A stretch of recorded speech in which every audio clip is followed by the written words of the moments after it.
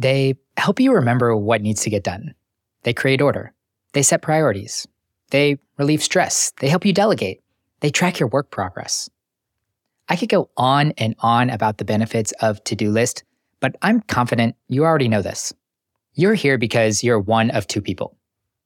You are someone who does not have an organized method for recording tasks and projects you're responsible for, and now that you're growing in your career, taking on more responsibility, and becoming busy, it's time to put a method in place. Or you're someone who's implemented too many methods for tracking your to-do list. You have tasks on a whiteboard, flagged in your inbox, saved on a Word document, and listed in a note on your phone. These multiple approaches have you wasting time, missing things, and feeling stressed. The opposite of what an efficient to-do list system should have you feeling. I'm not one to prescribe a specific method for managing your to-do list, but if you're looking to implement a system or overhaul your current, there are some elements that you should consider. Today, we are going to talk through those questions. I will share how I personally handle each, and I'm going to leave you excited and ready to manage your to-do list like a pro. You know those moments where you think, I wish I would have learned this in school? Those are the topics that we love to talk about. Join me each week as I interview experts sharing their strategies for solving problems that us young adults will face throughout our 20s and 30s. So what are you waiting for? If you want new episodes about adulting advice every Monday, hit that follow button.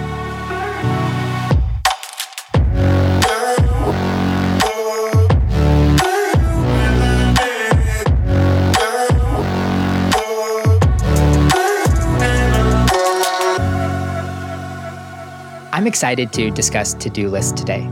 This is the third and final segment of our current series that I'm titling Managing the Things at Work. In episode 102, we discussed email management, and then in episode 104, calendar management.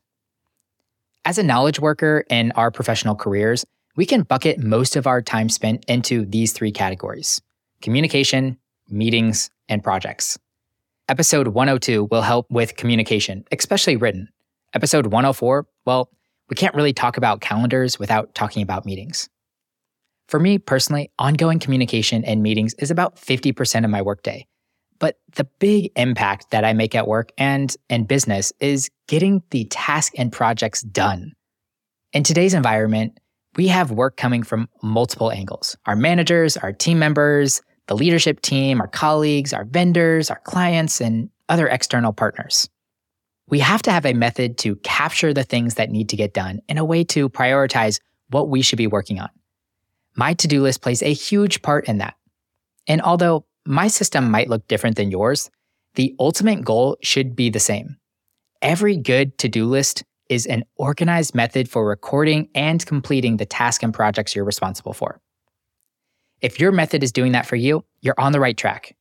And if it's not, it's time to make some changes. And here are 4 elements you should consider during that redesign.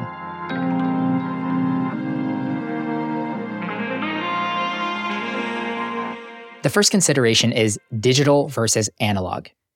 Digital options include apps like Todoist and Evernote, project management tools like Smartsheet and Monday.com, a note in your phone, a Word document, an Excel, or even a OneNote. And I'm sure I'm missing like 100 other potential digital options that are out there. Analog options include notebooks, bullet journals, paper planners, Post-its, and whiteboards, plus, once again, another endless amount of potential options out there, but I think you get the picture. I've done them both. I was very much a notebook guy through college and whenever I first started my professional career. I kind of liked the act of physically crossing things off and honestly the flexibility that pen and paper gave me, but I converted to digital and I haven't really looked back since. I use a combination of a note on my phone and a Google Sheet for my personal and business to-do list. At work, I use a project management tool. Honestly, the main reason that I like these methods is accessibility. I almost always have my phone on me, so if something comes up, I can quickly record it. I didn't like carrying a notebook around, and I found myself writing a reminder to myself on my phone, so I figured, well, why not just keep it there? The second consideration is list versus calendar.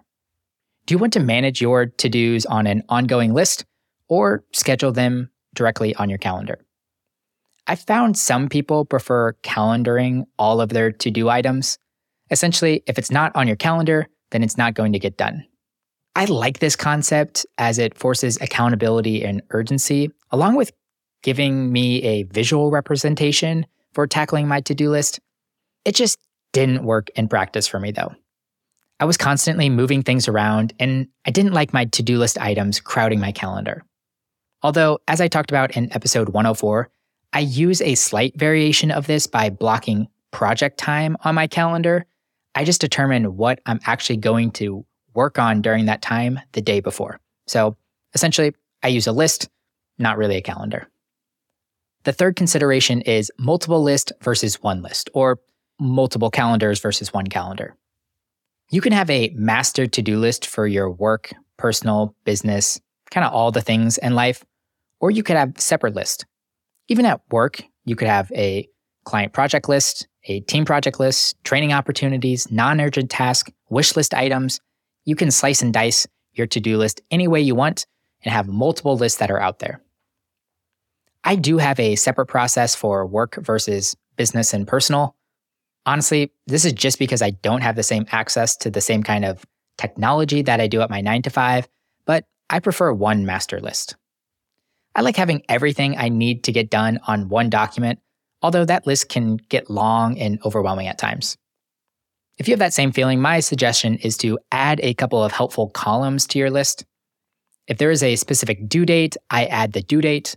I also have a checkbox for urgent versus non-urgent.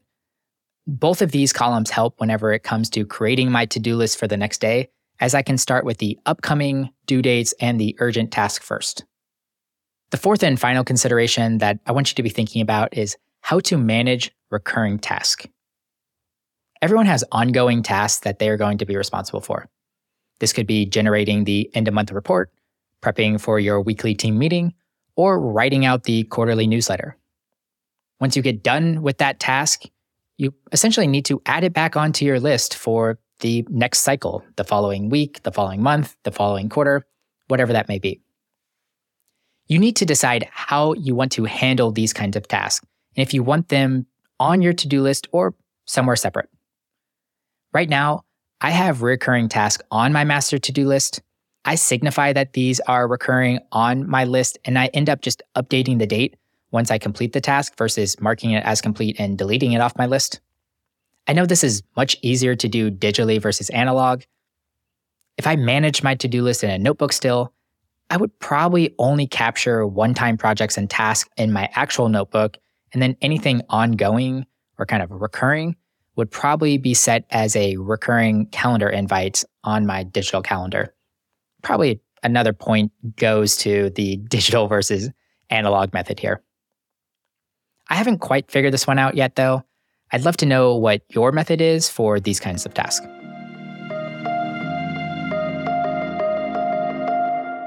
I hope these 4 considerations help you make a decision on your to-do list system moving forward. I know these are fairly high level. I really just wanted to spark some ideas and get the juices flowing.